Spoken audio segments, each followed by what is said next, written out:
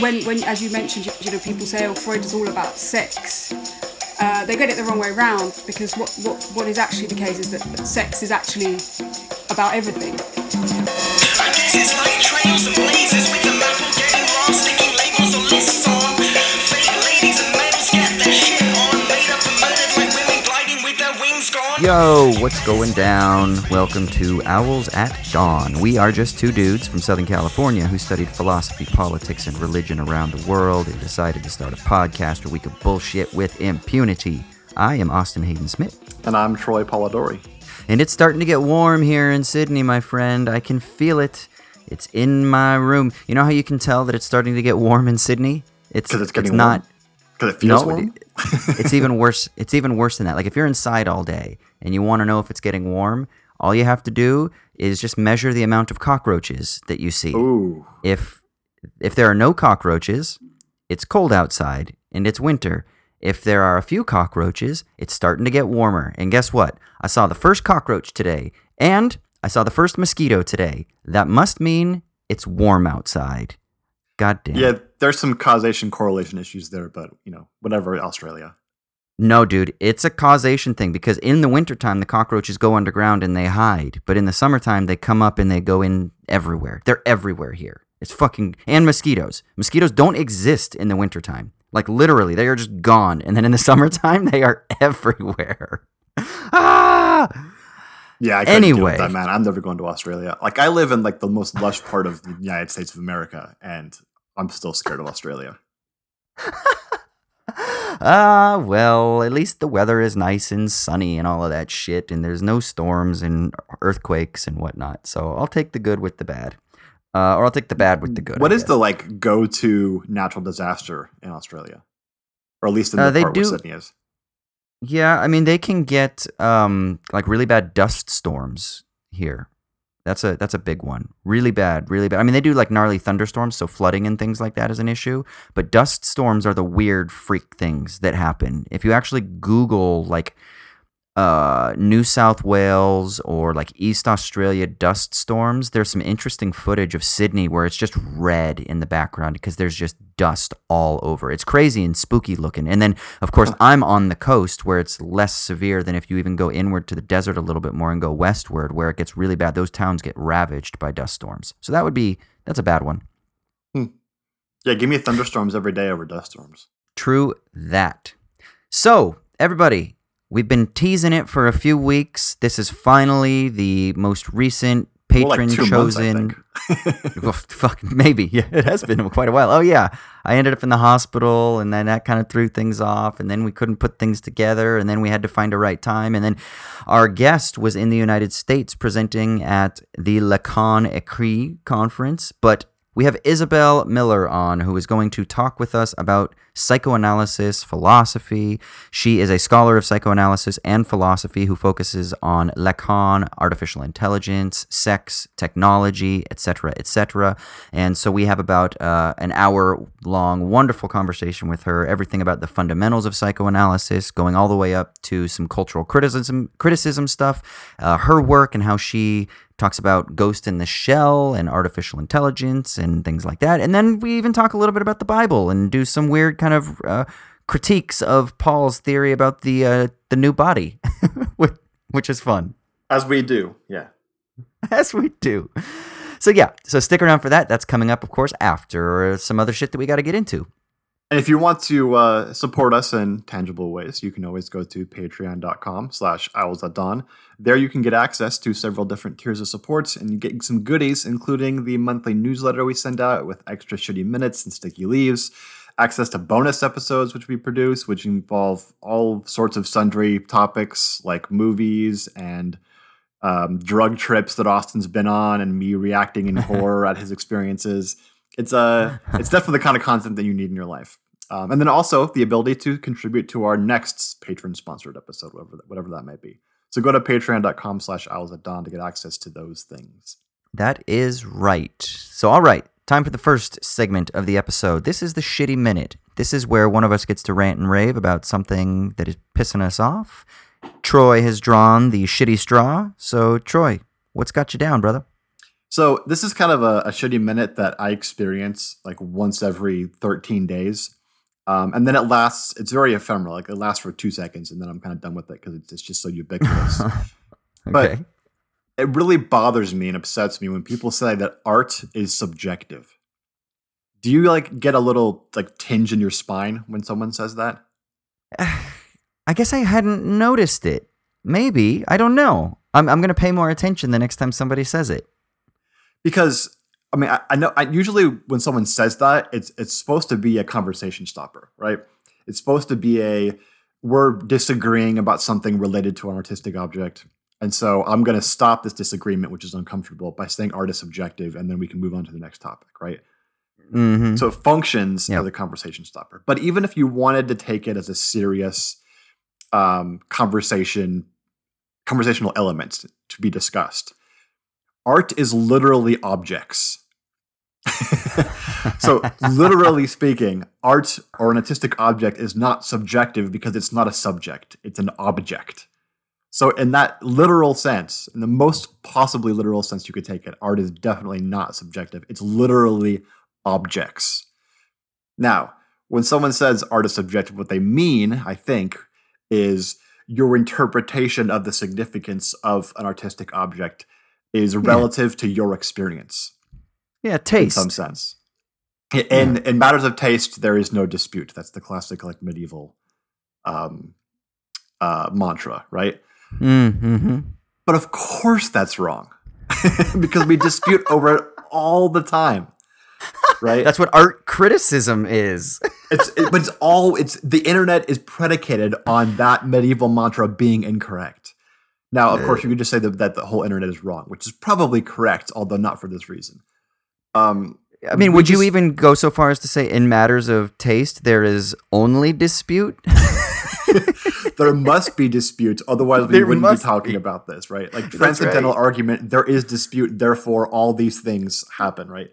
So yeah, no, it's now I'm being tongue in cheek here, but it obviously is correct that there's all these differences over interpretations and over the appreciation of significance of different artistic objects, and that's great. Like we discuss these things because they're fun and we love them and we enjoy the process, right? But it's not purely a matter of like enjoyment based on false pretenses. It's not purely that. There's a lot of that, no doubt, right? The internet is just like filled to the brim with dispute over things that aren't real, right? Like fictional entities and whatnot, or fictional significances. But I think the biggest reason why I don't like this art is subjective thing, especially when it functions as a conversation stopper, is because it sort of upholds or posits this binary where either you have to think that there's some absolute, unchanging, eternal significance to every artistic object, or there's nothing, and it's purely about how you personally enjoy the artistic object, and that has no relevance to anybody else. And that's what usually they mean by art is subjective. And it's obviously not either of those, I think. I don't think anyone really believes it's either of those, right? It's pluralistic, it's relativistic, it's uncertain. It's not the same thing as like a hard science, right?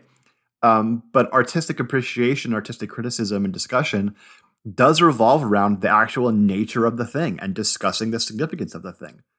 And I think it's fine to say, look, here's the thing I appreciate about this artistic object, and then you can disagree with me, both in terms of the matters of the contents of what I'm saying, if you think there's like a problem with the logic of my argument or presentation, and also over whether you think the thing that I think is significant is actually significant and why you think otherwise. And that's fine. And it could come out that neither of us is correct or that we're both correct in different ways. Like that's possible in many different scenarios. And I think that's a lack of appreciation for the multitude of outcomes that can come from an argument and from a disputation and from a discussion. We tend to think in this binary of I'm right and you're wrong, or vice versa. And it does not have to be that way. Discussion is almost never, very rarely ever that way. So we should be more open to the multitude of outcomes that come with discussion, especially when it comes to discussing art, and not have to retreat into this, well, I just have my own subjective experience with the art. You can't criticize that. Like, no, there's some ways in which it's inappropriate to criticize that. But that does not mean that something is not open to criticism because it's quote unquote subjective. There's another way that the phrase art is subjective is used that I think is the one that I notice more, that makes me feel icky. But it isn't like my skin crawls or that I get angry, but I kind of almost just pause. And I really, and maybe I'm being kind of smug when I do this, but I just ask, I say, is it? But I don't mean that rhetorically, and I don't do it in a way that sounds smug. But I think in my own mind, I'm kind of like, I don't even want to get into this right now because it's just so fucking ubiquitous and everybody just says this all the time and it's totally cliche. But I think the person oftentimes is saying it because they're trying to sound more clever than maybe they are, you know? So they take this position of like, well, there are various interpretations of things and we don't really know. So not only is it not, so there's the conversation stopper form, but then there's also this as well, where it's supposedly viewed as like an enlightened position. And that's the one where I'm kind of like, is it? Oh, well, maybe. Yeah. Okay. And then for me, it's a conversation stopper because I just don't want to get into the conversation about that. So they're not stopping the conversation. I'm stopping the conversation. You should just stop the conversation by saying art is objective and then move on. No, but I just be like, literally, that's an object, and then walk away. I think the point you bring up is really good. We've talked a lot about epistemic humility on this podcast, right? The person who says art is subjective as a way of deflating all the claims that the other person has made or that anybody in the discussion has made is the one who's being most epistemically arrogant. They're saying this whole mode of discourse elicits no true statements or false statements. It's just kind of meaninglessness, right? Like you're saying about an entire mode of discourse, which many people spend the majority of their lives engaging in, elicits no true or false statements. Like that's an incredibly strong claim to make, right? Which you need lots of support to make that. Given, I think the sort of the burden of proof relies on that person who says that, right? And instead, we should just be more open and say, you know what? I'm not sure exactly how matters of taste correspond to, like true and false statements, like in the indicative mode or whatever. But I'm open to it, and I know that I care a lot about it. So let's actually engage in the discussion and see where it goes. I'm open to the idea that we might come to certain things that are true, or that are marginally true, that are possibly true, or that are multiply true. And be open to that. Be epistemically, humble and open to the possibilities of knowledge here, rather than having some dogmatic claim about what's true and what can be true and what can't be true from the outset. The great irony here is that the statement art is subjective is meant to be non-dogmatic, but it actually ends up being metaphysical. Super right? Dogmatic. Like even more dogmatic than the art is objective thing, I think. And I think it's partly because, one, people are afraid of dogmatism. We live in a post-religious world where anything except for science that makes declarative statements must be viewed with suspicion, especially in the humanities or arts, right? But I think people are really afraid of debate, right? And I know that debate doesn't always feel good, because if you have a really strongly held opinion and somebody disagrees with it and you have cathectically imbued yourself into that position, then it feels like you yourself are somehow being smacked down. So this is one way of us kind of protecting ourselves. It's almost like a neurosis where we protect ourselves so that we don't actually allow our attachments to our opinions to be known publicly. So we just kind of like, art is subjective. Let's not get into it. Let's not debate, because if we get into a debate, then someone's feelings are going to get hurt, or then my vulnerabilities are going to be revealed as you realize that I'm attached to this thing and you smack me down, and then I'm going to get angry, and then I'm going to be out of control, and then you're going to see that I'm some weird freak or something. So it seems that there's also this weird anxiety that's underpinning this position as well. So it's like metaphysical, and it's anxious, and it's dogmatic. Yeah, and there's good reason to have that anxiety. There's a long tradition of arrogant, dumbass men who want nothing more than to just pounce on someone and make them feel bad for thinking something. And that's stupid and horrible, and you're right to sort of have disdain for that, right? But the response to that should be to celebrate the idea of discussion more than debate in that narrow sense that we're talking about. Because discussion is open to truth and open to knowledge and open to being corrected and encouraged and amended and everything, and doesn't have to tie, belief to personal ideology or whatever. So, there's different modes to respond than just to like retreat into our corners and sort of run away from the idea of discussion. Would you rather live in a world where there's an authoritarian church and an authoritarian state, or where there's just a million little authoritarian, like, patriarchal dudes? You mean like a feudalistic? Well, society? just, you know, like, there's no central state, everything's decentralized, you've got democracy, but the epistemological discourse is run by, like, patriarchal dudes. But you don't have an authoritarian church anymore. I don't know. This seems too ambiguous for me to decide. What were you thinking? Well, I'm thinking of the distinction that Zizek makes, kind of, between, like, he'd rather have the central authoritarian, or like the authoritarian father, than the liberal father. But that's too kind of like the liberal father's too nice for the example. But I'm thinking, like, you're talking about, there's like a history of dudes that have kind of taken this position where they've, like, smacked people down and they've engaged in, let's say, a position of dominance, right? And I wonder, like, is that a sort of post-authoritarian form of, like, individual authoritarianism? So rather than having a state or a church that is like, everyone must go on Sundays and all of society must be structured according to, like, theocratic principles or whatever, and then you don't have so that's like a church authoritarianism, and then you don't have an authoritarian state where it's, like, repressive and stuff like that, but what you just have are just, like, a bunch of mini despots running around, but they're all operating under the auspices of democracy or something. I don't know why I thought about this. This makes no sense. I'd rather have neither,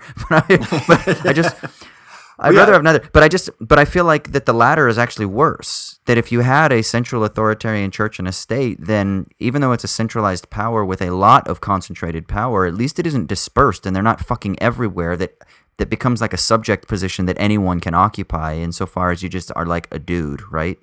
Yeah, I mean, I was wondering, in one sense, I can see why it would be worse just because it's inauthentic. But also, it seems easier to change the latter than the former. Like, how do you take on an authoritarian state and church? Like, maybe over hundreds of years you could reform it, but instantaneously. Whereas you could probably, like, seek to change individual authoritarian, you know, patriarchs or whatever. And maybe not. Maybe that actually makes it harder since it's so dispersed. I don't know. I don't know either. Totally yeah, random. How about we just try to build a better society? Yeah, let's do that. Where we can talk about art and not hate each other for it. Yes, please. That said, if you like Five Finger Death Punch, like, go fuck yourself.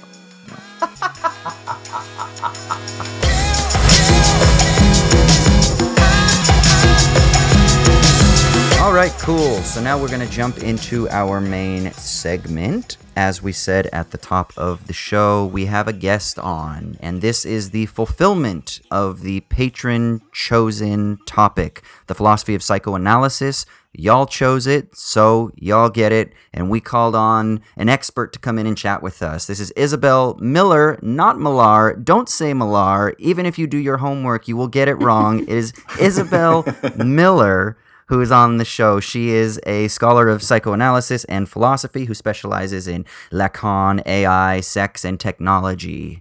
Hello, Isabel. Hello. I'm so glad that you took so much care and effort to pronounce my name, even though now you're going to confuse people because they're going to think my name's Miller when it's actually Millar, but not Millar. Oh.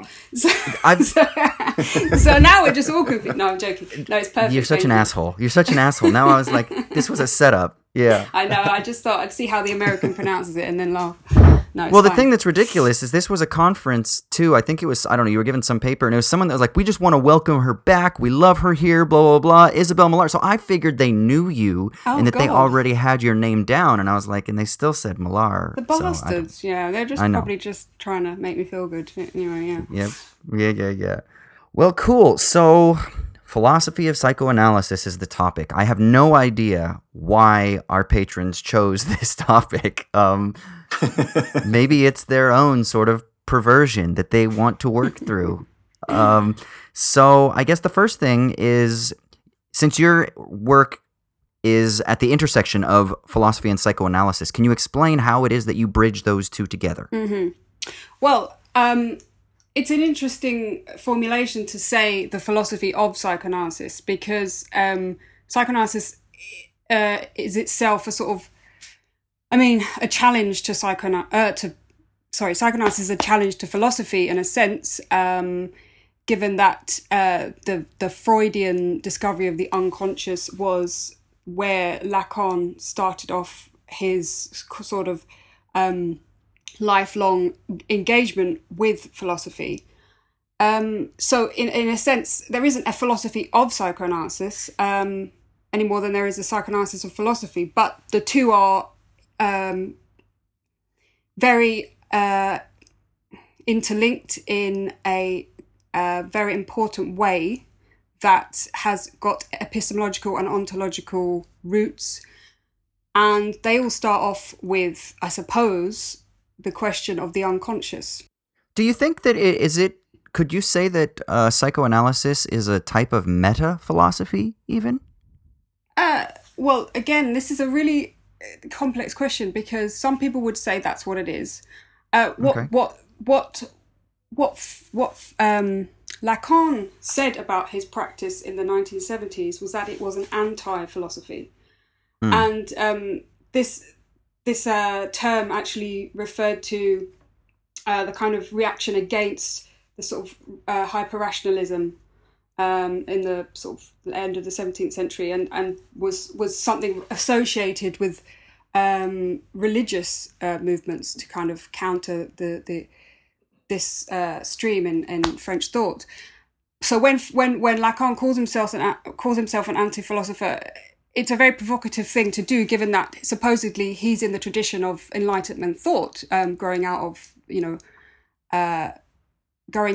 the Freudian tradition as well. So people found it very strange that he would decide to call himself an anti-philosopher, given that most of his work had grown out of engaging with philosophy. But that term has a very specific meaning. And I think I may be jumping too far ahead to get into what he meant by that yet. So if we want to, I don't know, go in some other direction before we get into that particular question.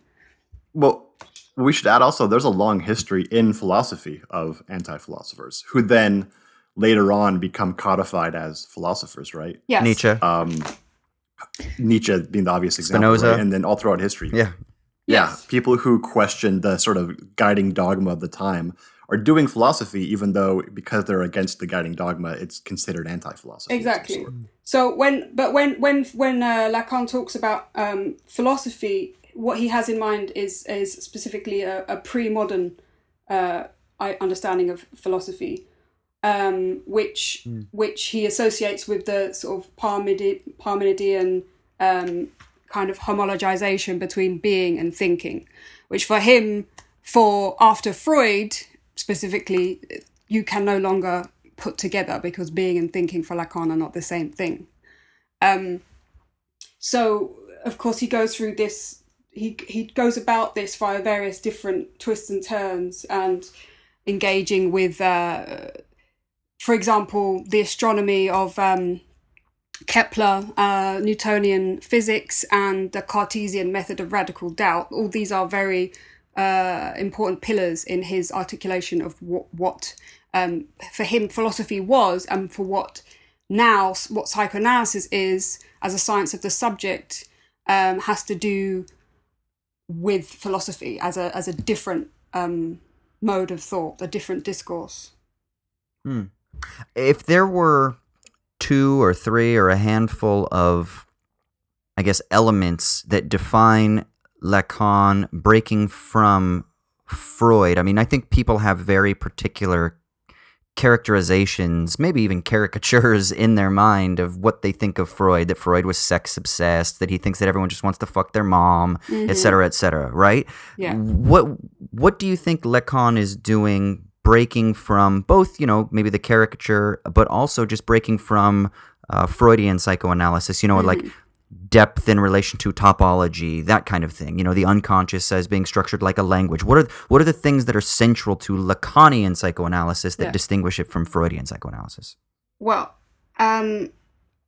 first of all, I mean, Lacan actually wants to return to Freud. He doesn't want to depart from Freud in that sense, because what motivated him was the misappropriation of Freud as he saw it, and the way that. And this real quick, if I can. This is an historical concern, right? Because this is at a time when Freud was a little bit in disrepute. Yes, so his return to Freud is kind of an historical maneuver, right? Well, kind of, but more that, because for Lacan, what was missed was that Freud's radical contribution to not just clinical practice, but to the theory of psychoanalysis and his ontological discovery was missed by the post-Freudians who tried to kind of erase all of these radical questions and take Freud for something a little bit more akin to sort of cognitive psychologist, and lose the radicality of what he was saying about sex. So when as you mentioned, people say, oh, Freud is all about sex. They get it the wrong way around, because what is actually the case is that sex is actually about everything. But not when I say sex, I don't mean sex as in a sort of substantialized thing that we do between people. I mean that there is a concept that Freud discovered pertaining to sex, which he was very was very peculiarly able to articulate in a way that nobody else had before. And this is what he discovered through his method of psychoanalysis, is that sex is not a thing, but it's actually an absence of a thing. Is that the difference between the mischaracterization of Freud being that everything is sex, whereas if you reverse that and say no, sex is everything, that has a different meaning, different connotation? It has an absolutely different meaning, yes, because if you say, oh, well, everything's about sex, it sounds like we're saying, everything that you ever do has some underlying sexual meaning that you actually, when you're talking to somebody, what you're really thinking about is this, and actually what you want to do is that. And that's a kind of very superficial and erroneous way of understanding the question, because actually what he was trying to say was that there is an impasse of meaning which is sexual, and sexuality itself results from an impasse of meaning, and this impasse of meaning is a certain gap in knowledge, a missing piece of knowledge which we call the unconscious, which Freud would have called the unconscious. So this concept is something which, before you even try and talk about sex in psychoanalysis, you have to go very, very far back to talking about the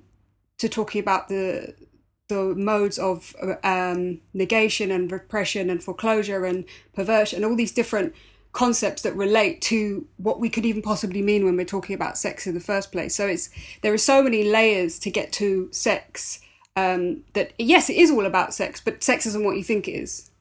Why sex and not, I don't know, reciprocity, exchange, I don't know, other forms of communication, things like that? What is it about the signifier? Yeah, go ahead. Well, yeah, I mean, sex isn't.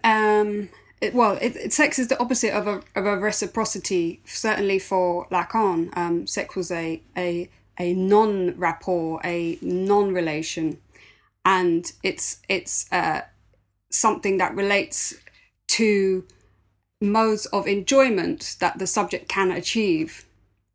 And these modes of enjoyment are dependent on your particular sexuation, of whether it's a masculine or a feminine sexuation, which doesn't accord to your biological makeup, but rather to your inclination towards enjoyment. And so these modes are not forms of reciprocity. They're forms of non-relation. They are impasses. They are things that don't make sense. So they're not. Okay. Go on. Yeah. No. I was going to say this is really interesting too, because one of the things I get into a lot of conversations with people, especially when I do like film criticism, film analysis. I recently watched the film Antichrist on a popular podcast called Show Me the Meaning by Wisecrack, which is, a lot of people that listen to this podcast know us from that. Mm-hmm. And we were having this conversation about how there's a clear sort of like hysteric female sexual position that is played by Charlotte Gainsbourg character, and then of course you have like the obsessive that is the psychologist, the actual therapist that is played by Willem Dafoe's character, right? And they're like intentionally named man and woman, and they go to Eden because there's kind of like retelling of the garden myth, yada yada yada. But I was having this conversation, and one of the women that was engaging in a conversation with us had a real problem with this idea that these characters were sexualized, that they were stuck within a gender role, that this was man and that this was woman. Woman as the hysteric, which is a position that has been kind of placed upon females to discredit them for decades and decades and decades, right? And then the man is the rational, calculating analyst therapist, and she didn't like that. And I was trying to explain that, no, the notion for Lacan is that sexuation is like a structural or societal position that any body can operate within. As a matter of fact, you can move between them in an instant, in a moment. For the Deleuzians out there, and Isabel briefly and we chatted about Deleuze a minute ago, but they operate at varying degrees of intensity and variation, we might say, even in the same moments. So can you explain that a little bit in non-Deleuzian wanky terms for listeners? No, I think you put it very well, exactly. I mean, this is one controversial thing that's always been a controversial thing in Lacan's thought, is that people often misunderstand the question of sexuation, and that when he's talking about male and female sexuation as being logical formulations, people too quickly assume he's saying something that there's some sort of hypostatizing thing that makes you, if you're a woman, you're this, and if you're a man, you're this, which is exactly the opposite of what Lacan has in mind. I mean, when he's formalizing the question of sexuation with lots of funny symbols, what he's actually trying to do is make it so far removed from anything to do with what your body is doing, which is completely liberating and totally feminist, and actually the most transgender feminist friendly theory that you could possibly imagine. So the idea that Lacan was in any way anti-women or anti-gay or anti-trans or is just complete nonsense. So the thing is that he is very much saying that anybody at any time can occupy any position on that spectrum. The thing, what he does say though, what's very clear, is that for him, masculinity is subsumed by femininity. So if anything, he's basically advocating everyone should be a lot more feminine than masculine, because it's a position which allows for so much more than the masculine position. In that sense, yeah, I was going to say that it's the men's rights activists that should really have a problem with, like, not the feminists. yeah, exactly, yeah. Is this a symptom of Western capitalism? Is this a symptom of Western post-Enlightenment? Or is this a universal human symptom? Like this division, this bifurcation of these logical and structural positions that you can occupy as sexuated positions, are these things results of particular, let's say, even more like a larger logic? Like, are they Western symptoms, or do these things apply to all cultures around the world? That's a good question, but I would say no. They're specifically by their nature, they are onto-epistemological symptoms, which are inescapable, and they structure the very nature of subjectivity itself. So I wouldn't say that they're particular to Western culture, even though different manifestations of masculinity or femininity can appear in any given culture to be differently emphasized. But the antagonism and the question of sexual difference is something that goes far beyond cultural manifestations of sexual difference, and that has much more to do with our mode of becoming subjects that we can't possibly overcome. Even that doesn't mean to say that one cannot occupy a position of being a trans person, for example, or being a gender non-conforming person, or being queer, or any of these questions. So this is not to say that to erase the idea of somebody who doesn't identify as masculine or feminine, but the idea of the logic of masculinity and femininity is a question for Lacan that has to do with a more conceptual understanding of what subjectivity is in itself. Troy and I did a bonus episode on Black Mirror's Striking Vipers. Did you see Striking Vipers? I haven't watched it yet. I haven't got around to it. Okay, I feel like you have to see this because I feel like this would fit perfectly into this. Yeah, because that's kind of these players that are playing a video game. They embody the avatar of these characters, and then they end up having sex through their avatars, but it's these two dudes that have a heterosexual relationship through the avatars. But then is it homoerotic? Is there like a homosociality thing that's going? Like what exactly is going on here? And so it's been a really interesting cultural artifact for people to analyze, especially from like the trans perspective. You know? Yeah. No, that sounds interesting. I need to watch that. Yeah. Because you've written on Black Mirror before, right? Yes, yeah. I have. I think that particularly I wrote about an episode called Archangel, which is to do with having a chip implanted in your head. What were you talking about in that piece primarily? Well, this the reason I was interested in this particular episode is because the little girl in it, she gets implanted with a sort of a homing device by her mother to keep her safe. So she basically is watched at all hours of the day from a remote device from her mother's kind of handset, so that her mum can kind of make sure that she's safe. But of course, as the years go by, her mum has to sort of adjust the privacy levels in her child's kind of monitoring device, because she doesn't want to be an overbearing mother, but at the same time she is worried about her having sex or taking drugs or whatsoever. And of course what ends up happening is that the mother does become an overbearing force for her, because she tries to interfere with her life, and it ends up very gruesomely with the child murdering her mother and smashing her over the head with her monitoring device.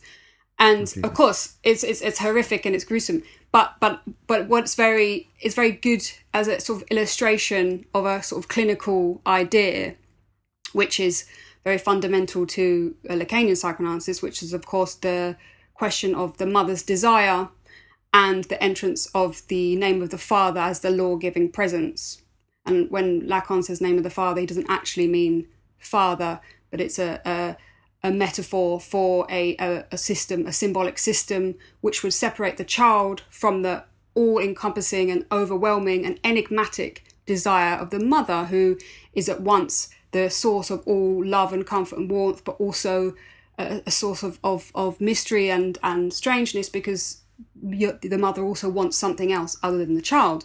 So this dialectic between the mother and the child, and how much the mum wants from the child and how much the child gets from the mother, is the kind of basis through which psychoanalytic structure is formed according to how the child navigates this process. And this is what is called, obviously in Freudian terms, the Oedipal complex, and ultimately what the way the way the child navigates this is via castration, right?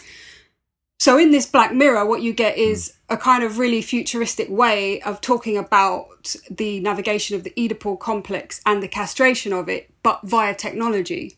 And ultimately the child goes mad because the mother is literally in her head all the time and controls her desire, and it drives her mad. So it's a quite nice way of kind of talking about this dynamic in ways that break free of the sort of Freudian dynamic of mother and father and child. And the important thing for Lacan, if I remember correctly, and you can kind of expand on this, Isabel, is that these categories of name of the father and the Oedipal complex and whatnot, these are structural categories, not necessarily referring to specific material realities, right? Exactly. So they don't have to correspond to any sort of traditional family structures or male or female ideas of what a parent is or what a mother is or what a father is. They're structural questions for Lacan always, yeah.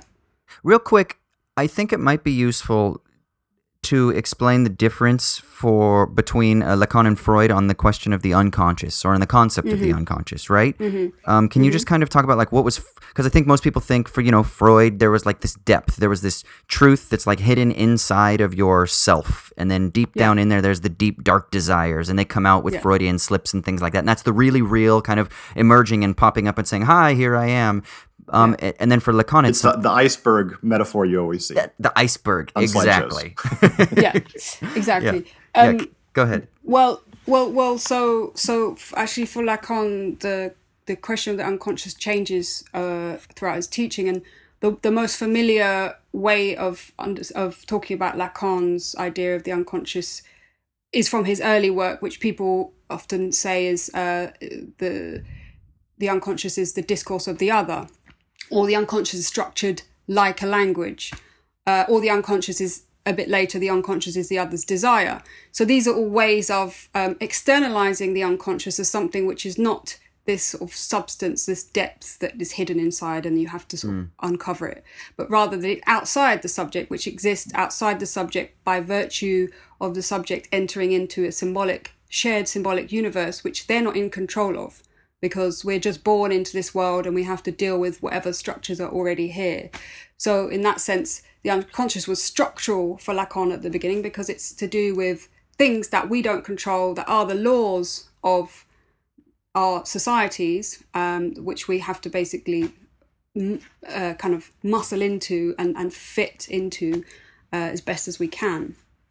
But later on, his ways of talking about the unconscious do change, and of course towards the end of his seminar he starts talking about the speaking body, or the speaking being first he calls it, and then he calls it the speaking body. And in fact the contemporary clinic, Jacques-Alain Millet's contemporary clinic, will talk about the parler, the speaking body, as the unconscious, as today's unconscious. So they don't really generally would use that word anymore. I mean, they do, but it's the speaking body is the thing that the clinic works with. Okay. All right. So let's do a big transition here, and let's start talking about the value of psychoanalysis as a cultural tool, or in cultural criticism. So how does it work? I mean, particularly you can talk about your work. You focus especially on artificial intelligence and sex and technology. So how are you using your work to critique culture, society, etc.? Well, first of all, just on a general basis, I would say that Lacanian psychoanalysis is, to me, essential for any worthwhile cultural criticism, because I think it's really essential to have a conception of the Lacanian subject and the mode of enjoyment of any speaking being, if you want to put it in Lacanian terms, when analysing any cultural phenomena or political formation, because otherwise you end up falling into when I say psychoanalysis, I suppose I'm distinguishing it from a sort of psychologizing mode of interpretation that I suppose is what you're comparing it to if we talk about how people try and understand humans based on psychological data, which, as we know, is not a very useful way of talking about humans. Then you end up with Jordan Peterson. You know what's funny? You're talking about psychologizing people. Immediately my mind went to Jordan Peterson. Yeah, motherfucker, exactly. Why is he always haunting my fucking mind? Exactly. That's why we need to erase him.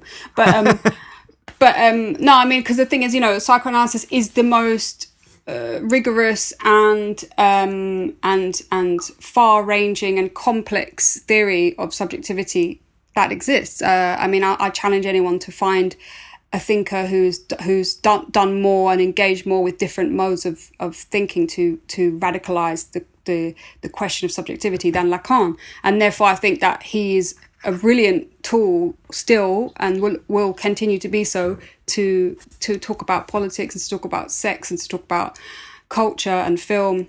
So basically, I think so that's just a kind of general value of Lacanian psychoanalysis as far as I'm concerned. But in terms of my own particular research area, which is the question of the relationship between sex and artificial intelligence, which I approach from the Lacanian standpoint. The reason I'm interested in it is because I think that specifically the question of AI challenges notions of subjectivity and challenges Lacanian concepts in a way that I find really interesting. And I think Lacanian concepts can also get inside different philosophical ideas about artificial intelligence in a really exciting and interesting way, and sort of push Lacan a bit further. That's my particular interest in it, because I think it can do even more with Lacan than's been done before. Which Lacanian concepts does AI tend to challenge? Well, I mean, lots of them, but I think particularly the question of the subject and the question of enjoyment is one that through AI we can sort of start to think about it in new ways. So that's why, I mean, like, you'll probably have seen, I don't know, from stuff that, you know, my work is associated with talking about sex robots a lot. But actually, whilst I am interested in sex robots, it's not particularly because of the kind of sensational idea of a robot that you can have sex with. It's more the conceptual idea of what an automated artificial intelligence means for sex, the concept of sex psychoanalytically. And so that's why I think that it's like a sort of meeting point where between psychoanalysis and philosophy, where you get AI with this weird, strange hybrid. Can we just pause for a minute and talk about enjoyment? Mm-hmm. I think, you know, especially to try to clarify it for people listening, when we hear the word enjoyment in everyday use, it generally relates to feeling good or being happy or some measure of stimulus and input that releases dopamine or whatever the fuck else it is, right? Mm-hmm. And we're enjoying ourselves in an activity. You go to a fair, you go to a good film, I'm enjoying myself, whatever that means, right? Mm-hmm. That's not exactly how you're using the word. No. No, so enjoyment, or, well, jouissance for Lacan is a central concept, and probably one of the most important concepts of all of psychoanalysis. And it doesn't actually, it can mean feeling good and feeling nice, but that's one small part of the story. It's actually a very strange, paradoxical concept, which is both pleasure and pain. But also, throughout the course of Lacan's teaching, the question of jouissance changes its meaning. First of all, if we just think about the jouissance as in how much one enjoys in one's own suffering, that's a very obvious way of understanding. Oh, okay, so enjoyment isn't really just about, oh, I'm having a nice cake, or I'm having sex, or whatever whatever type of enjoyment you're having. It's to do with how you're engaged with the world. So we all recognize very, very easily the question of people enjoying their own suffering, or even ourselves enjoying our own suffering, even, you know, crying or thinking about something, and there is some sort of strange thing that you keep repeating and keep going back to that gives you some enjoyment. So this question of enjoyment is a really, really difficult one, because it's very difficult to describe or to place in one idea. And in fact, Jacques-Alain Miller has 6 paradigms of enjoyment that he would align to 6 different moments in Lacan's teaching, which correspond to very different models of what enjoyment could possibly mean. So I'm just scribbling down as you're talking here, and the way you were describing jouissance here, for whatever reason, and tell me if these concepts in the history of philosophy have any relation to the things that Lacan is working through, and maybe from which he's seeking to distance himself. But I wrote down conatus, and I'm thinking about Spinoza. Then I wrote down will to power, and I'm thinking about Nietzsche, and then I wrote down vital impulse or élan vital, and I'm thinking about Henri Bergson, and then I circled pleasure principle, and then obviously that's Freud. Is this like a lineage out of which he's developing this term, but then from which he's distancing himself? And you can throw in Aristotle's eudaimonia as well, right? I mean, I don't know how far he would say that he was developing it from, well, any of those particular thinkers. Of course, you know, from Freud, definitely he takes the idea of the pleasure principle, and then the death drive basically becomes jouissance. So at one point you could say the death drive is jouissance for Lacan. Oh, okay. And actually, I would even say that jouissance is the most accurate way of summing up jouissance would be to call it the death drive, because it's this particular concept which actually takes the human outside of the biological model and outside of the rational model. And it's a much more useful way of understanding human behavior. If you think about the death drive, most of the things that we do are motivated by things that not necessarily good for us. They don't necessarily preserve our well-being or our mental health or our bodily health, but usually they're to do with something outside of that, which is actually related to the death drive. So basically the internet is a giant death drive machine. Yeah, basically you could call it that. Oh, Jesus. Yeah.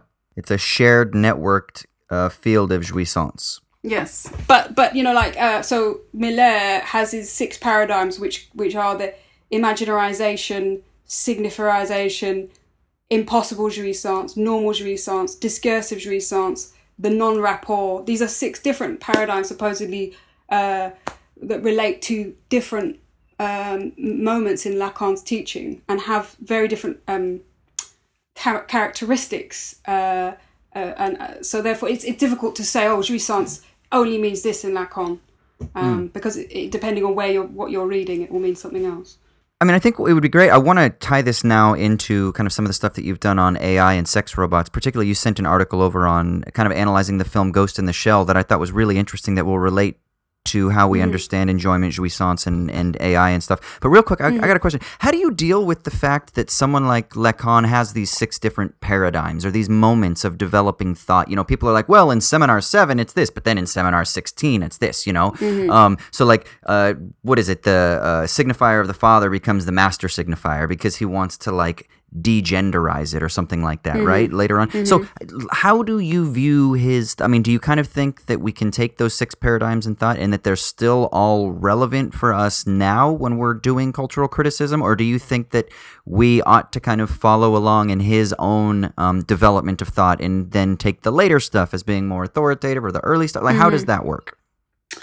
Well, I wouldn't say, I don't know, like, I mean, I think pretty much what the general thing that people tend to do with Lacan is just to use the question of jouissance as a sort of blanket term that kind of a coverall term that would explain any kind of mode of behavior in cultural criticism, for example. But in the clinic, of course, it has, you know, it would be different, and I can't speak for that, But I mean, look, with the question of, if we think of Žižekian cultural criticism, right, and the object A, and what is most characteristic of Žižek's work is you know the capitalist critique, so that the object is just this kind of ubiquitous thing that is the object cause of desire, which we're all chasing after, we can never really have, and it's just this impossible object, which is one way of talking about jouissance, and the kind of very well-known way of thinking about Lacan as a theorist of lack, as something that we can never really have and we always want. But I think that there are more interesting ways to use the question of jouissance, and certainly now, in respect to having to deal with new formations, new political formations, new terrifying developments in the far right, and of course with the digital world, all these different modes of enjoyment that are happening online. which it's not maybe as useful just to talk about the object A or something anymore. I don't think that that's maybe the most useful tool that we have. Yeah. Yeah, I think that's probably a good way to transition into the article on the Imagining the Apocalypse or Apocalypse of Sex. So you mentioned, Austin, a second ago, the movie The Ghost in the Shell, or Ghost in the Shell, and I'm familiar with this film, and I've had some friends that were really into the television series or the manga or whatever else existed before the big Americanized version of it. So we'll be good Jajekians, and even though I haven't seen the film, we can talk about analyzing it. So it's about the movie revolves around a kind of, I guess it's not really a sex robot as much as it is a woman who becomes like cyborgicized or whatever the term is for becoming a cyborg. How do you relate that to this idea of the sex robot that you're analyzing? So, well, in that particular paper, I'm talking about, first of all, Lacan's reading of Kant with the Marquis de Sade. So, first of all, it's a kind of preempting the question of I suppose, a sex robot ethics, in that paper where I talk about how Lacan reads the Enlightenment, idea of ethics from Kant via the libertine novelist Marquis de Sade's own brutal and sadistic mode of talking about ethics. So what Lacan does, instead of reading Kant as a Sardian, he reads Sade as a Kantian. So in Sade's horrific detailing of the kind of torture that he inflicts upon this young girl in Philosophy in the Boudoir, amongst many other novels that he wrote, he finds a very particular structure of ethics that he says is even more Kantian than Kant's ethical system. And what he's trying to say is that actually there is an inconsistency in the Kantian system that Sade completes with his own way of relating to enjoyment and the way that the law structures our enjoyment, so that in going to the end and in following your absolute enjoyment at the expense of someone else, Sade's system is a much more perfect philosophical system of ethics than Kant's system, even though what results from it is something truly horrific. But the point being is that Sade's libertines, they were interested in the death drive that we've just been talking about. They were interested in this second death that is beyond castration. So the idea that you can infinitely enjoy something and that you can infinitely kill something, or that you could infinitely be killed. But it's something that humans can never really experience, because we always have a biological cycle that brings us back from pleasure to pain. We can't actually be, when they're talking about in Philosophy in the Boudoir, these like perpetual erections and, these sort of piles of bodies like doing all these kinds of weird obscenities. They can't actually happen in reality, because humans can't do that. So the problem was for the Sardian libertines, that they were always thwarted in their pursuit of jouissance, right? So this is a kind of undead enjoyment. It's a kind of robotic, artificial, non-human enjoyment. So that is a long way round to introducing the question of the sex robot. And so for me, this question of the sex robot is what inhabits the fantasies of Sade's libertines. So basically, they want to be sex robots. They don't just want to have a sex robot, they want to be a sex robot, right? So that hence why I use the example of the film Ghost in the Shell, which is not a film about sex, actually. In fact, there is no sex in the film at all. But why it's relevant, why it's interesting, is because the character of Major Killian, she is her brain supposedly is uploaded into a cybernetic body. So she is basically immortal in a sense, but yet her subject position is the same. So even though she supposedly got new memories, she's a different person, she still retains this indelible kind of fault line, this indelible stain in reality that no matter what she thinks, her sort of positive substantialized content of her thought, it doesn't erase the fact that she feels there is something gone and missing and lacking, you know, so she's always searching for her mother, right? So this kind of like question of the subject in relation to the artificial body and its capacity for pleasure and pain is, to me, very relevant to the question of the enjoyment as exposed by the libertines, which is a question of the subject's ability to persist beyond the body and to endure. And what you find in this story is that ultimately she kind of, all of her pleasure and pain is related back to her mother, and whether she can exist with her new mother or go back to her old mother is very interesting if you read it alongside Philosophy in the Boudoir, which has an extremely gruesome end for her because she ends up, the girl in it, sorry to talk about explicit things, but she has the ultimate fantasy for her is the rape and murder of her own mother, supposedly in this book.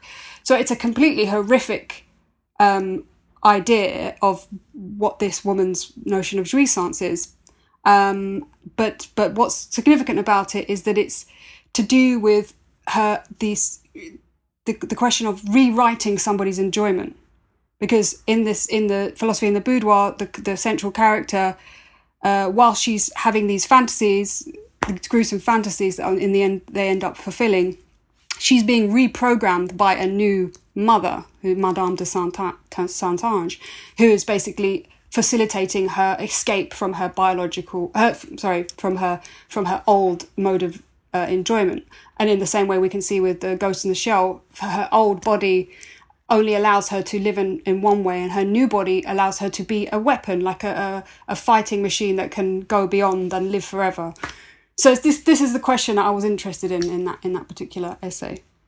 Okay, bear with me. I'm going to say something crazy, and this might not mean anything to you, Isabel, but Troy, and so I'm doing a read through of the Bible at the moment. Both Troy and I have like theological training in the past.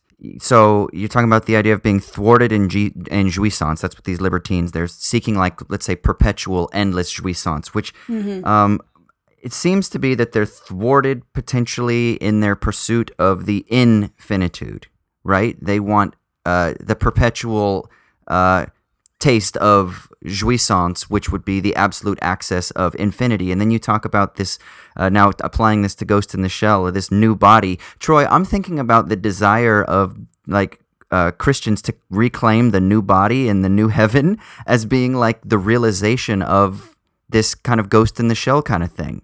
Do you see what I literally wrote this down after reading Isabel's article. Yeah. That's crazy. Holy shit. Yeah, there's an analogy with like resurrected life as Paul talks about it, right? The perfected body that escapes the tormented cycle that he talks about in like Romans 7 of being like the conflict of different desires and wants and feeling like you're not united.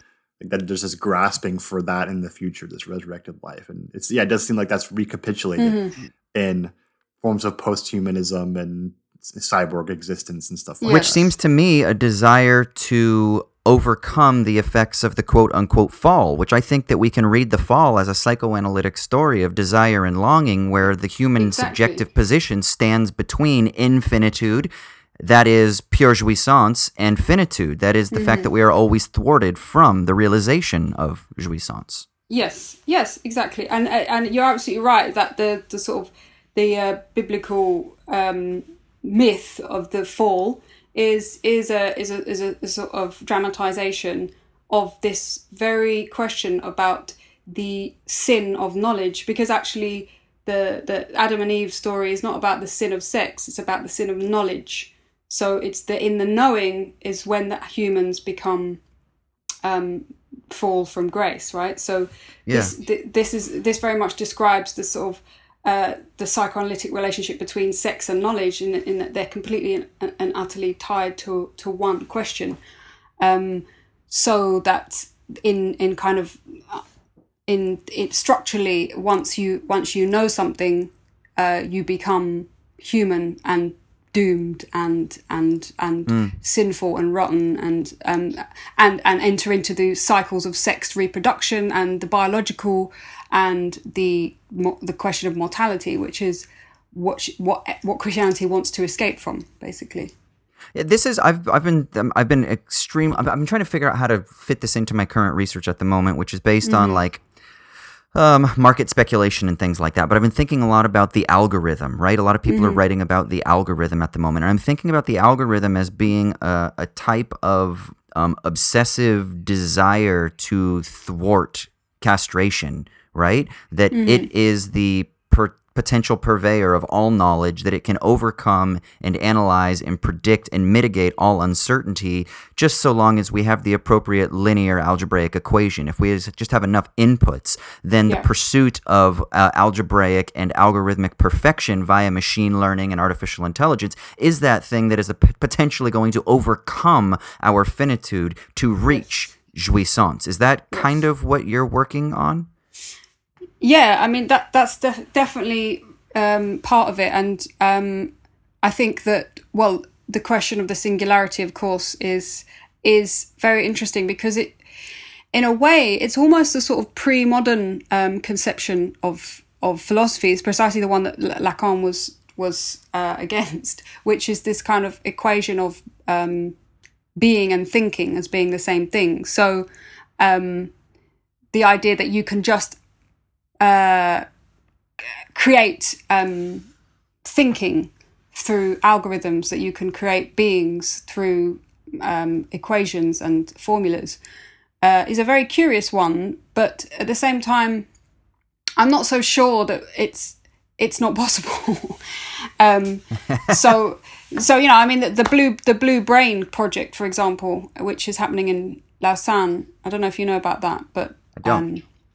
Well, they are recreating simulations of the brain, growing over and ever, and gathering more and more data in order to model brain states to gather information. But essentially, it's a silicone version of the brain, which, in theory, you know, they're just modeling the brain on a non-biological substrate. So there is no reason actually why it couldn't become a proper brain.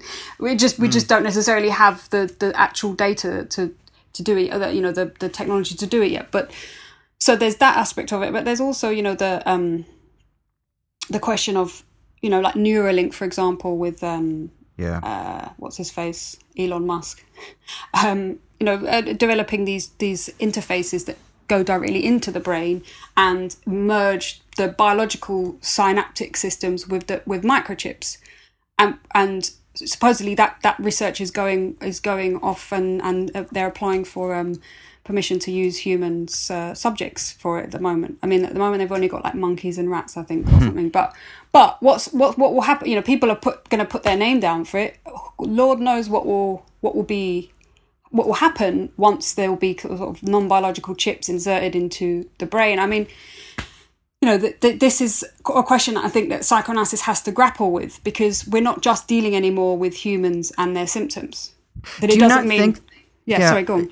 No, do you not think that there's a pathology in this, that the pathology of the algorithm, that, like, I'm thinking about it in terms of just like market speculation, the pathology of like efficient markets, and as long as we just get enough information, then we'll never have market crises, and then we can just have the capitalist system perpetually, you know, get hyper profits and super profits and whatnot, because we'll have the perfect algorithms. But it seems to me to tie into something even maybe more fundamental than that, which is like a type of pathology of youth, which fits into this pathology of the infinite, because it's a pathology that resists the negative. It resists cessation. It resists the end.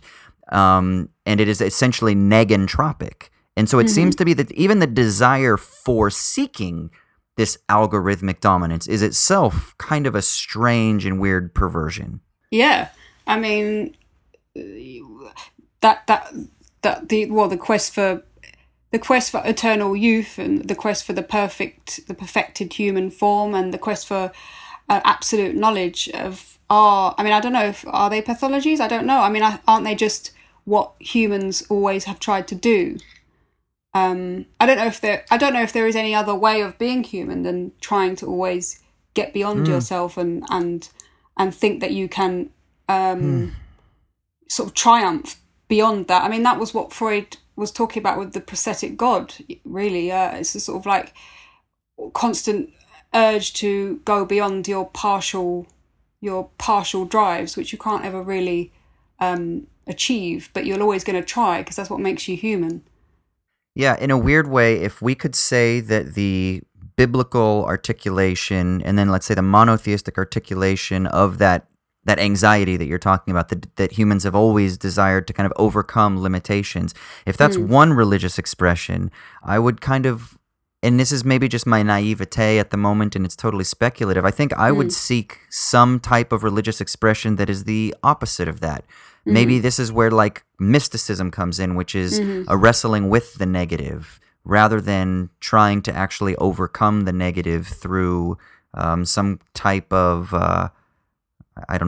bridging of the divide or something like that. And I don't even know if that's possible, but that tension between the one, which might be, maybe we could call it biblical or Edenic or something like that. And I don't know what the other one would be, but maybe it's like a withdrawal, a complete rejection of. Maybe this is the indifference that you talk about in Baudrillard, right? Kind of like the indifference to the world that refuses to play the game of the algorithm or something along those lines. Yeah.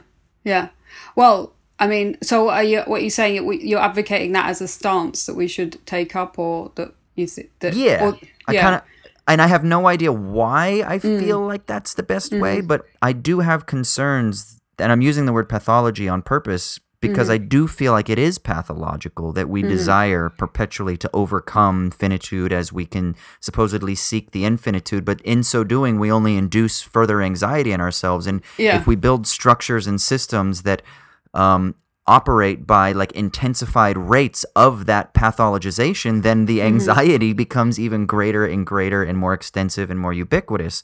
And so then the question for me is, okay, how do you really find adjustment, to use a psychoanalytic term, within that pathological tendency? And I think for me, it has to be, some people would say you go through and maybe you come out on the other side. And then what I wonder is, or is it a break from that tendency altogether? And then I would just ask, what the fuck does that even mean? I don't know. You know? Yeah. Well, I mean, I don't know. Like, I think if I was a clinician, I'd say, well, you just need to come into my clinic, and I'll just sort you out, and everything will be fine, and we'll talk all for the low price of $250 an hour. Exactly. All you need is to come and see me 4 times a week, and I'll cure all of your problems and bankrupt you. But no, I'm joking. No offense, clinicians obviously love you. Yeah, of course not. Yeah, we love you guys. Do your thing. We love you. Yeah. No, I mean, exactly. I don't know. The tension between the individual symptoms of the subject or symptom of the subject, and how to fit that into a society which basically is designed to keep you completely crazy and going mad and being unsatisfied and insecure and suicidal is an impossible battle. I don't know, and I don't know what the answer is, but read Lacan, I say. That's usually this is why I get so frustrated with popular politics today, because I think politics doesn't focus enough on theories of subjectivity. You know, this is, a lot of my work has been on Sartre. My book is on Sartre. And I think Sartre, I know that like Badiou's theory of subjectivity and of the event are heavily indebted to Sartre's work. He explicitly says so. And then there's like a Lacanian element as well in a lot of my work that I'm interested in. And then like post-subjective stuff like with Deleuze. But nevertheless, I think we need to wrestle with the theory of subjectivity, because if we don't,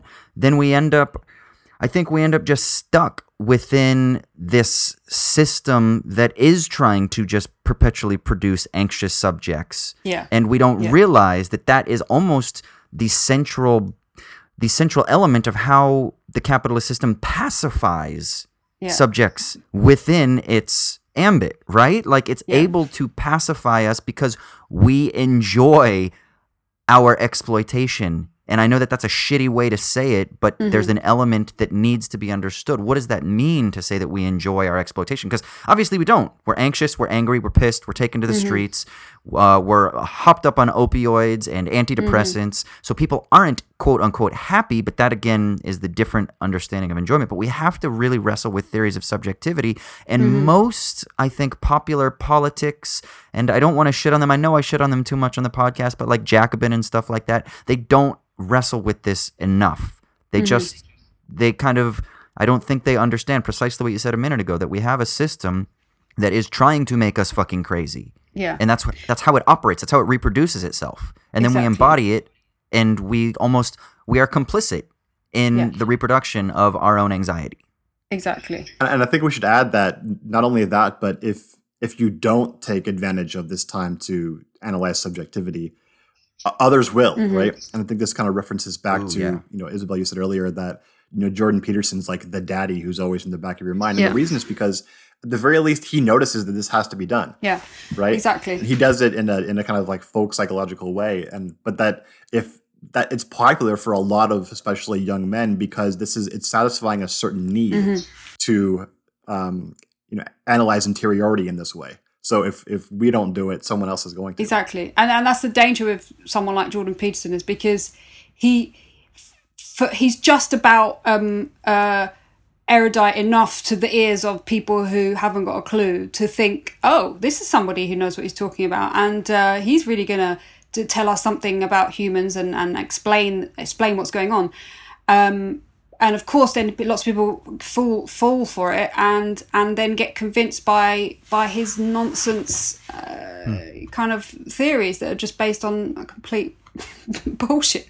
But the problem is that you're right. Is that there's no point in just having a sort of Marxist critique or a sort of critique of capitalism and a general leftist raging against, we're all being exploited and isn't the world terrible and evil, and without actually having a theory of subjectivity which implicates ourselves in this question, and how our own enjoyment is precisely part of the problem, and how it's not a question of like punishing ourselves in any sort of religious sense, but of recognizing that we are conflicted beings that live in a body which has all these different things going on and different kinds of demands upon us that are going to mean that we aren't ever able to act in a way that would be, according to the Kantian categorical imperative. We can't do that. We have to recognize what are these strange forces at work, which psychoanalysis goes into great detail to theorize about. But just on a general level, not everybody has to be a psychoanalyst or read philosophy or anything to sort of start thinking a bit more deeply about who you are as a subject and what your unconscious is saying to you, and to put it in sort of accessible terms of just actually understanding that there are things that form your personality and form you and drive your actions that aren't rational and are not necessarily always good, and most of the time they're probably bad, but that doesn't mean that you're an evil person, but you have to recognize them. And I think that's the first step towards any sort of proper use of psychoanalysis for like political theory, for example. You have to recognize what's really going on in the deep dark recesses, Well, I mean, I think that's an excellent point for us to kind of stop now and maybe put an ellipsis and say, let's get you on again in the future, and hopefully we can you be our resident expert on psychoanalysis that we go to every once in a while? With pleasure. Of course. Perfect. Absolutely. Okay. Well, now that you've said that, we'll be calling you every other week for... Yeah, that's good. No. Just do it. No, that would this be great. week in psychoanalysis. Yeah. That's right. With Isabel Millar. Millar. Yeah. That's right. No. Okay. Before we have you sign off, where can people find stuff that you've written, both popular and kind of academic stuff, and then I can post some stuff in the show notes below so that people can have access to some links. Okay. So I mean, I think for my sort of academic stuff, you'd find it on my academia page. But for sort of more blog type cultural analysis, you can find on Hysterics Discourse, which is my blog. So there's links to all my talks and papers and stuff there. But again, the sort of more theoretical, hardcore stuff is usually on the academia page. And I also have a YouTube channel, which is Hysterics Discourse as well, which has only got a few videos for now, but any other videos that I have will be on there. Cool. That sounds great. Cool. Well, thank you so much for joining us. And thank you so much. Thank you, Isabel. It's been great. It's been really good to talk to you, and I hope I didn't babble on too much, but I suppose that's why you got me on. So. Oh, we encourage the babbling on this. Okay, good. I'm glad. That's our mode of discourse, for sure. Oh, fantastic. That's the fifth mode, right? There's the yeah. the master, babble, the university, exactly. the hysteria, and then you've got the babbling. The analyst, exactly, and then the babbling, exactly. Perfect. Got a day to discover you slaves getting paid, getting rich on days off. All right, so thank you so much to Isabel for that great conversation. I'm really looking forward to having her on again and talking about psychoanalysis, maybe even more in depth rather than just more of the broader review that we went into, because Lord knows there's a whole lot of depth there to deal with. Sounds good to me. Let's go ahead and move on to our next segment, which is the sticky leaves. This is where one of us talks about whatever it is that's bringing them jouissance in a possibly meaningless world. So, Austin, what are you enjoying this week? This is how I become a new body, and I overcome the finitude, and I actually taste infinitude. I swim, motherfucker. I love swimming. Have I told you how much I love swimming? Swimming is like going backwards in evolutionary time, dude. Not forwards. Or am I becoming a dolphin, and maybe they're ahead of us in their societal evolutionary development, and so somehow I'm actually connected. There's actually this thing, it's called the mammalian dive reflex. Do you know about it? No.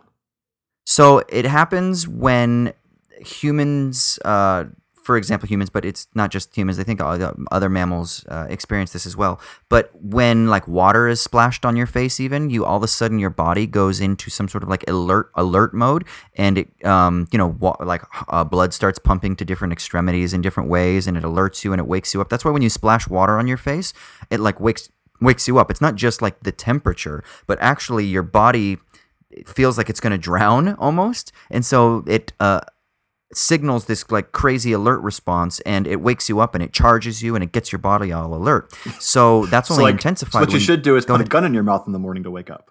That's what you're saying. That will, yeah. I don't know what the mammalian bullet reflex. I have no idea what that is.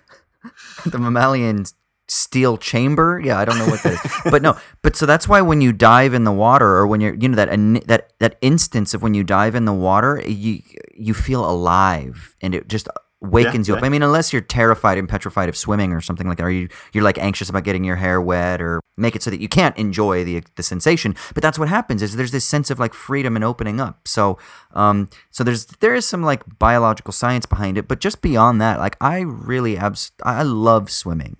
My mom, when she was pregnant with me, she used to swim. As a child, I swam all the time.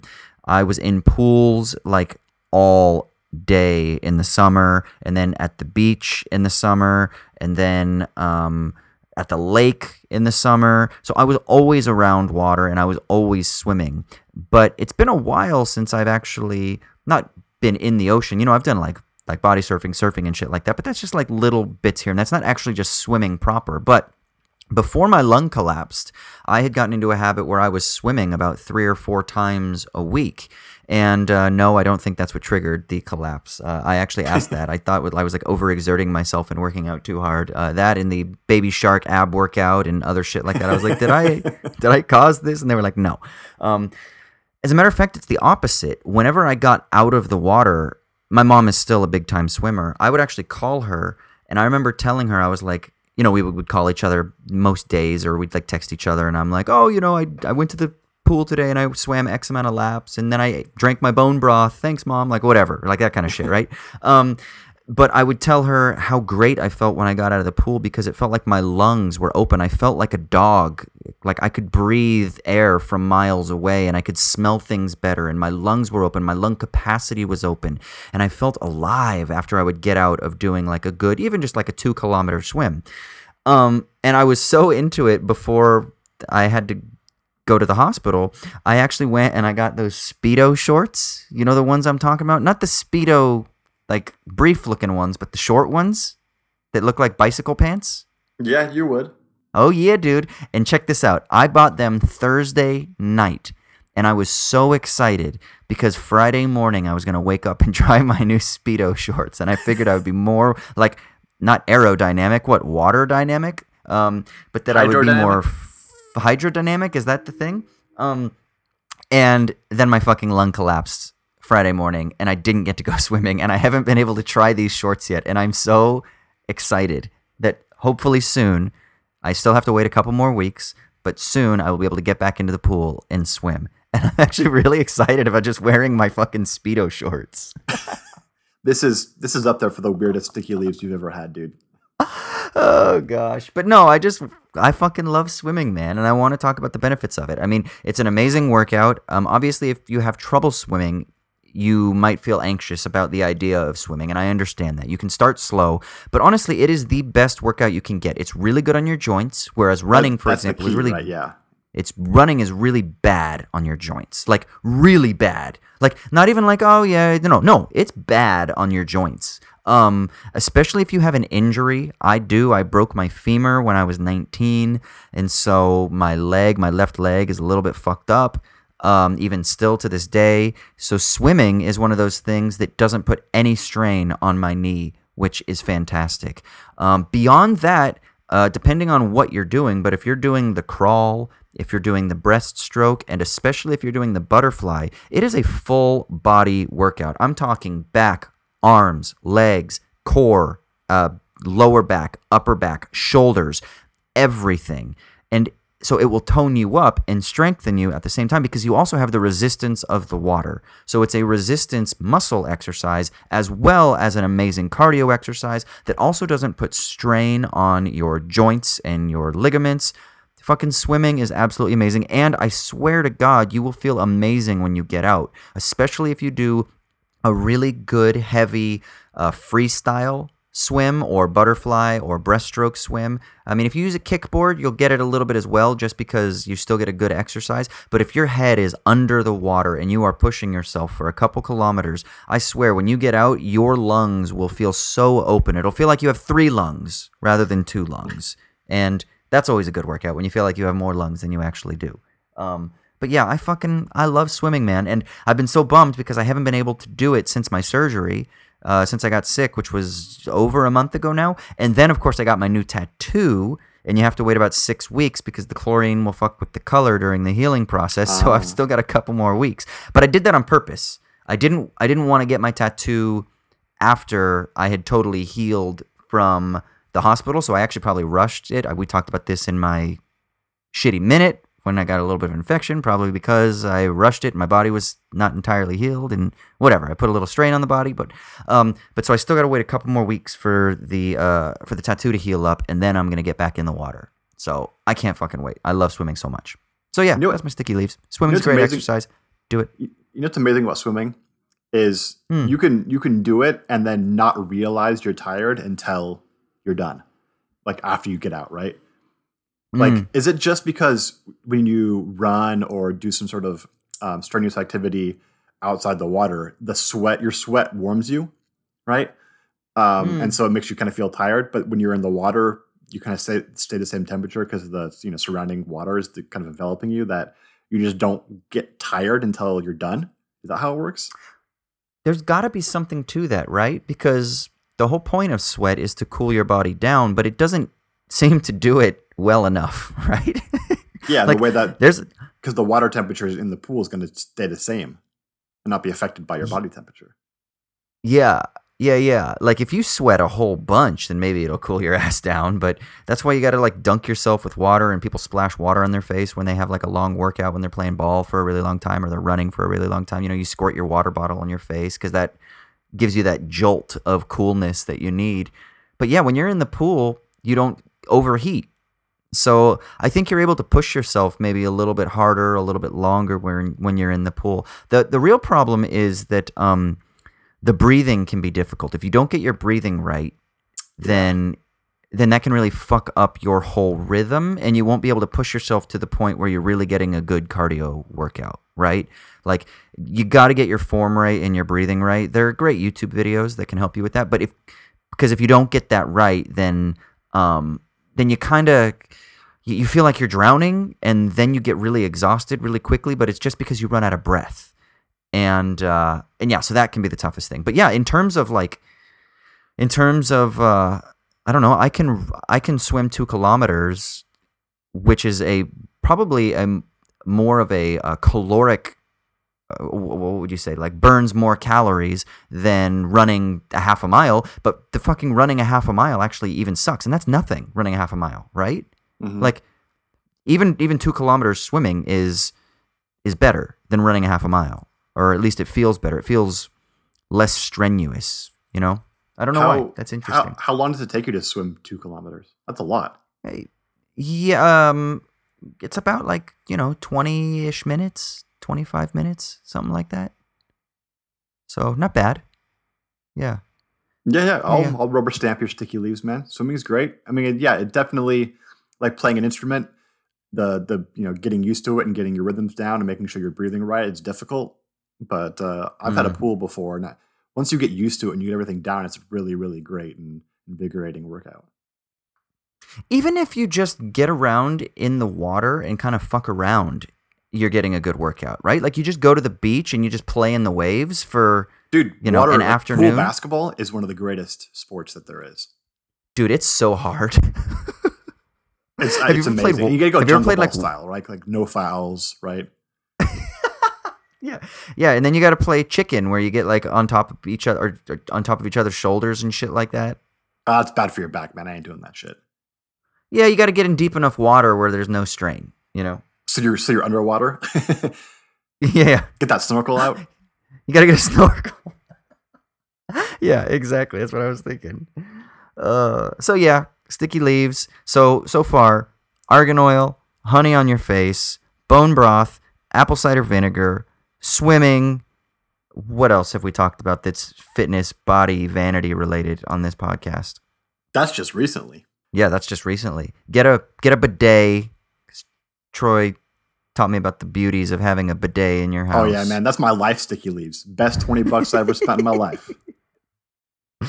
If you're a dude and you're getting older and you're getting hair in weird places, shave your nose. Get one of those little tiny trimmer things so it can get up in your nose and your ears. If you're a hairy dude in your chest and you got chest hair, make sure it's not coming out of the top of your shirt, unless it's like a button-down shirt, and then it's kind of hot, But if it's like a crew neck shirt and you got the little stuff, no, either tuck that shit in or trim it or something. Take care of it, I don't know. I'm just really excited someone's got to collate all of our like health, vanity, manscaping related sticky leaves, and then we can have a list and we can just promote that on our website. That's okay. Don't do that. Okay, don't do that. Yeah, please don't take the time to do that. All right, sweet. So we'll go ahead and wrap up the episode there. Thank you again to Isabel for coming on and talking with us about psychoanalysis, philosophy, etc., etc. Thank you all for listening. We hope you enjoyed this discussion. And then, of course, as a reminder, if you want to be able to recommend future episode topics, you can sign up at patreon.com/owlsatdawn and take part in the Democracy Motherfuckers tier. Or if you do the $5 a month tier, you get the Democracy Motherfuckers and the newsletter and access to all the bonus episodes. But go to patreon.com/owlsatdawn and get access, or get information on how you can access all of that. What else admin-wise are we forgetting, Troy? Y'all know where to find us. At owls_at_dawn on all the various Instas and Twitters and social medias and whatnot. You can find us at owlsatdawn.com if you want to leave comments for the episode and show notes and shit like that. Anything else? I think that's pretty much it, unless there's anything else you gotta say. Just one more thing I can think of, dude. What's that? Das Vidania, Amerikanski.